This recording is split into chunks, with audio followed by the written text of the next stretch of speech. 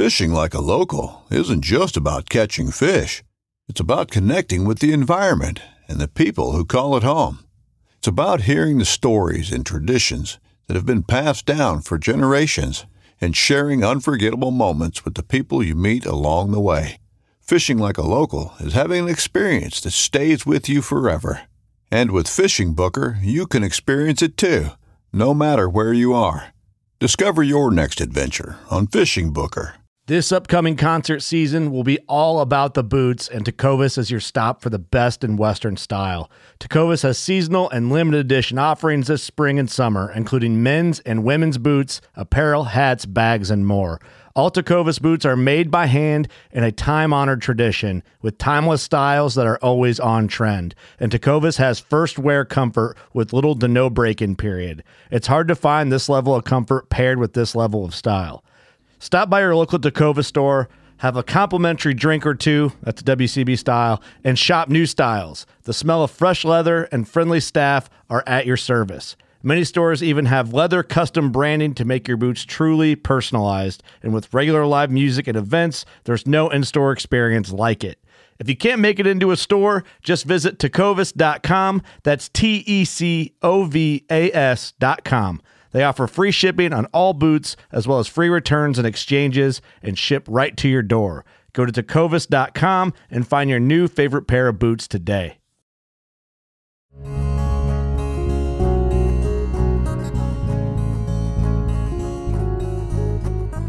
Welcome to the Casting Across Fly Fishing Podcast. I'm Matthew of castingacross.com, where I explore the quarry and culture of fly fishing. Today we're talking about fly fishing in the winter. Now, when it's getting cold out, a lot of people take the opportunity to put their gear away for a couple of months and take it easy, whether that be through simply fly tying or pursuing other hobbies like deer hunting or watching TV or hibernating.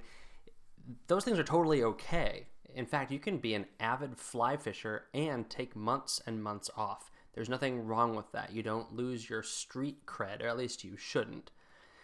But if you want to get out, that's a completely other thing. There's nothing saying that you can't fly fish in December, January, February, depending on where you live in the country, what those winter months are. And as long as local regulations allow it, and you can ethically pursue fish, that is to say that by catching these fish, you're not pulling them out of the one spot that they need to be in to survive, or that air temperatures are so cold that as they get removed from the water, they're really going to get adversely affected. It's totally fine to fish, and you're not limited to standing over a hole in the ice pulling fish out that way, which is a lot of fun, but it simply isn't fly fishing.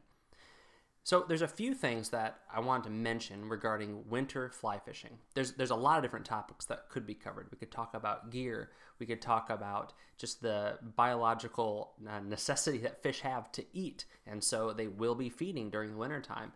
We could talk about effective patterns, effective tactics, and those are things that I've explored on Casting Across and things that we'll probably talk about on the podcast in the future. But for the sake of today, I want to focus on kind of big umbrella, broad level stuff, and that is 3 spots and then 1 mindset you need to be in when you're fly fishing in the winter. So when I talk about spots, I'm not talking about a specific place. I'm not saying go to Creek X in State Y. That's where you'll catch fish in the winter. There are some tried and true spots, but I think all of them fall into the categories of these 3 types of water I'll be mentioning. And the first is spring creeks. Now, if you live close to a healthy spring creek, you're in luck. That is just a treasure, something that unfortunately I kind of took for granted when I lived on the shores of a wonderful spring creek. I didn't know how good I had it. But regardless of winter weather, in fact, regardless of any weather, you're going to have steady flows, consistent water temperatures, and also prolific insect life. The awesome ecosystem of a spring creek makes it the perfect place for trout. They grow in abundance, and they grow big as long as the stream is in good shape, not polluted, not being poached, etc. And so trout, along with other species, thrive in spring creeks. And so that's easy. You know, there's spring creeks in Pennsylvania. There's spring creeks out in Montana. There's spring creeks all over the country that are just these beautiful, slow, meandering, meadow streams with tons of aquatic vegetation and crazy currents, but lots of big fish. But that isn't the only kind of spring creeks that are out there. There's a lot of spring-influenced creeks that we don't even know about. And I think it's important that we do draw the distinction when we're talking about different water types and different environments, that we do make that distinction between spring creeks and spring-influenced or spring-fed creeks, or even creeks that just have spring seeps. But there are lots of rivers out there. There's also lakes out there that, just because of the geology and the hydrology of the area, the water table is higher, and so you have these cold infusions of water trickling in at different places. You may encounter this. I know a particular stream in Pennsylvania I used to fish a lot, and even in the summer months, fishing for smallmouth bass, you'd be wet wading and you'd feel this cold water just kind of originating from the stream bank at a certain spot. And that's an example of, actually a pretty stark example of what a spring seep is like. So in the summertime, that has its benefits, but in the wintertime, that also has its benefits, because if it is a large enough seep or a large enough influence, which could come, again, from the stream bank, or it could come from the edge of the stream, then you're going to potentially have open water. So whereas everything else is iced up, if the water coming in is warmer because it's coming from underground, then you might have open water. It might be for a few feet, which would make fly fishing a little complicated, but as long as the temperature is a little bit more temperate, a little bit more mild, then those seeps and those spring influences will give you fishing for a prolonged stretch. And even if the water is open, then that's a stretch where the fish won't necessarily stack up in. And again, that goes back to the ethical fishing. You don't necessarily want to be fishing over fish that are stacked up, and this is the only place they can survive, and by pulling them out of an already stressful situation, you're causing problems for them. But this is a spot just to consider as you're fishing. Again, the same thing goes for lakes. There's places where the water is unusually warm, and that is because there is a influence from an underground water source. So these are stretches and spots that are going to hold fish and stay ice-free longer in a very natural setting, in a very natural way. And I've encountered this in the Carolinas, in New England, in the Midwest, and the Rockies, where you encounter these situations. So it's everywhere. So moving from spring creeks, the next spot for winter fly fishing that you could think about is tailwaters. They're not as natural as spring creeks, particularly if you're standing at the foot of a multi-100-foot dam. The last thing you think is, I'm in a natural setting. But as soon as you move downstream a bit, get a few bends away from the dam, which also usually moves you away from the crowds, it is an awesome environment and a wonderful place for fly fishing, especially fly fishing in those off months. Now, you could be spoiled. You might have a tailwater like they have down in the south part of the Tennessee Valley Authority, the TVA system that gets managed by the Army Corps of Engineers. And these are the rivers in Arkansas, the rivers in Missouri, the rivers in Georgia, the rivers in Tennessee that have just spectacular trout fisheries beneath them. Some of the biggest trout that get caught in the contiguous United States come from these places because they produce such healthy and such large fish. Food sources, consistent temperatures, consistent flows all go into making that happen, especially because it's also on a very large, wide, long river. Dozens and dozens of miles often of river for these fish to live in. But again, that's not your only option when it comes to tailwaters. If it's a bottom release dam, so if the water comes through, usually this is for the hydroelectric purposes, if the water gets pulled from the bottom, then that water in the wintertime is going to usually be warmer than the water on the top of the lake or whatever is being impounded behind the dam. Again, this is a general principle, but it usually holds true.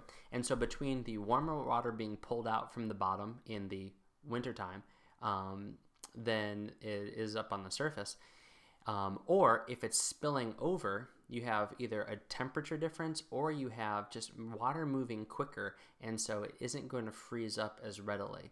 It'll take some pretty cold conditions for waterfalls or spillways to freeze over. I've seen it happen, but it's just not that common. So you may have 100 feet, you may have 100 yards, you may have longer below a dam that's ice-free, and again, that fish are going to move up towards. especially predatory fish, and whether that be larger kind of typical warm water species like bass or like pike or muskie, or just larger trout, they also key in on these spots because you get a large amount of bait fish coming through at different times of the year, and even including the winter time.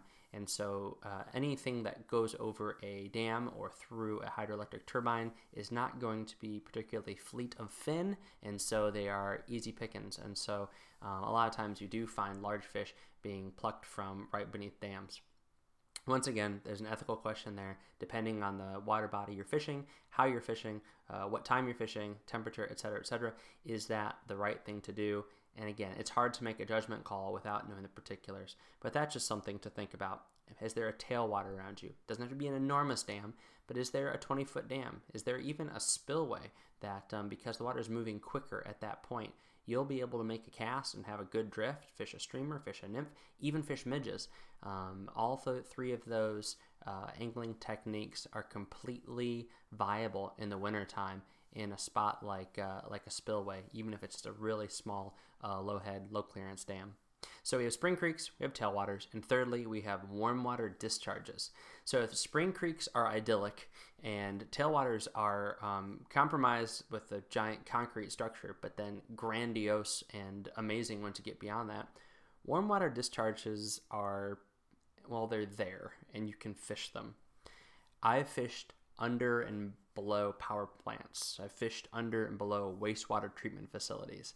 And there are smells and there are sights that you really don't get anywhere else fishing in this wide world of ours. But regardless of the circumstances and the industrial feel, I've caught fish and you can catch a lot of fish. So again, this might be totally offensive to you. The unnatural elements of fishing outside of a power plant or outside of a sewer plant, that might completely turn you off. And some of them, I would absolutely say you probably want to stay away from. Even with as strict of policies that we have in place, they're not perfect, and some people aren't always abiding by them perfectly. And so you could potentially be in a pretty foul situation. But there's some that are regulated well, both in the private and public sectors. And by fishing underneath these, what you're getting is a artificially induced warm water influence in the river. I've seen this in small rivers and I've seen this in large rivers, and the fish will just thrive there in the winter months because they are following the bait fish, which are following the micro food sources that they feed off of. And so again, this isn't the kind of place that usually you think of when you think of fly fishing. At the same time, this is the kind of place that a lot of traditional fishers, a lot of people who are using bait and plugs and spoons and jigs, they go there and they usually have a pretty good following in places like this because they know that's where fish are. And that can be trout or catfish. That can be muskie or that could be carp. Every fish, wintertime is the great equalizer where fish become incredibly opportunistic. And so if you find a spot like this and you can legally and you can either clip your nose or not deal with that. And so we can move to places like that when it is the best opportunity that we have available to us. The last thing that I want to mention is just our mindset. When it's cold outside, when it is uncomfortable to be outside, it's uncomfortable to fish. We can just be plain and clear about that. There is, again, no rule stating that we have to be tough, we have to gut it out, we have to lose the tips of fingers and have chapped cheeks to be considered fly fishers. It gets downright uncomfortable. However, this is 2018. The clothing we have at our disposal and the other gear that we can tap into, whether it be hand heaters or whether it be a hot beverage, it can keep you on the water a little bit longer. So, but we just have to get our minds right. We have to get our thinking straight about what this means. So the fishing is going to need to change. And you're going to fish lower where the fish have a little bit more thermal protection. You're going to have fish slower, and you're going to have more patience. Again, if the fish are there, the fish need to eat. And as long as the environmental factors aren't pushing them outside of a healthy range, they're going to feed. And they probably are going to feed opportunistically, but they're not going to have the metabolic resources to chase after streamers ripped across the top of the water. They're not necessarily going to want to rise to a size 14 royal wolf. You're going to need to change your tactics. And again, that means lower and slower. You can still fish streamers. You can still fish multiple nymph rigs. You can still fish dry flies, but usually not blindly. Usually when fish are already sipping midges or sipping flies that are coming off. Because there are plenty of flies that do come off during the wintertime. So it's really getting your mind around this is going to be different. And I would say that's probably your first thing. Before you start researching, is there a spring creek? Is there a tailwater? Is there a warm water discharge around me? Make sure you get your mind right. Make sure you understand what you're getting yourself into. I don't want to make it sound dire or like it's some grand quest, but I know a lot of folks who get amped up about going fishing in January only to come back and say, well, that was miserable because I was cold the whole time. Well, did you fish? No, I was too cold to fish. Well, it's January. If you live probably anywhere around or north of the Mason-Dixon line in the United States, it's going to be cold in January. But there's people that fish through these months, people who are crazy and fish multiple days a week for hours and hours and hours on end, and people that just get their courage up to go out for one trip a week or one trip a month. It's not out of the question, especially if you have these opportunities in places like spring creeks, tailwaters, and discharges where you have a better chance of catching fish. Because there's nothing that's going to warm you up more than having fish come to your hand and being able to appreciate what you enjoy doing, fly fishing, even in the difficult months. For this week's recommendation, I want to recommend the TU Trout Unlimited Fly Fishing and Conservation Camps. These camps are a wonderful opportunity for young people. It was started back in 1995 in Pennsylvania. The Cumberland Valley chapter of Trout Unlimited put on the very first fly fishing conservation youth camp. And the idea was that there are camps for everything else out there. And these camps are for kids that are interested in sports, and camps for kids who want to pursue these sports potentially long term, whether that be in college or even professionally. That's a big business. Well, we had a couple of men, specifically Dr. John Jack Beck and Enoch Moore, who put this camp on, and it's been going strong now for really 3 decades. There are camps all over the country. Arkansas, North Carolina, California, Oregon, Colorado, a couple in Pennsylvania, Georgia, Tennessee, Idaho, Texas, Illinois, Maine, 2 in Utah, Michigan, Vermont, Montana, the tri-state one, which is Virginia, Washington, Maryland, West Virginia, which used to be tri-state, and now I guess it's 3 states and a district. New Hampshire, Washington, Wisconsin, New York, and then there's actually a nationwide summit that they put on every year for kids that kind of get cold from all of these camps. This will be something I talk about on the podcast again in the future, because this is something that's near and dear to me, being both a participant as a student and as a volunteer for a number of years. But now is a great time, if you're listening to this in the wintertime, it's a great time to see what you can do for your local Trout Unlimited chapter, whether it be tie up a dozen flies, or donate something that you might have, or volunteer yourself. Or if you are a teenager, or you are the parent, grandparent, neighbor, friend of a teenager who's into fly fishing, push them towards this. It's a wonderful opportunity, a wonderful experience, something that will not only help them, but help their local chapters, their local waterways, and just conservation and the fly fishing culture moving forward. Thanks for listening to the Casting Across Fly Fishing Podcast. Please subscribe in your favorite podcast app and rate the podcast in iTunes. Then head over to castingacross.com, where you'll find more info on this podcast and 3 posts a week on the people, places, and things that go into the pursuit of fish.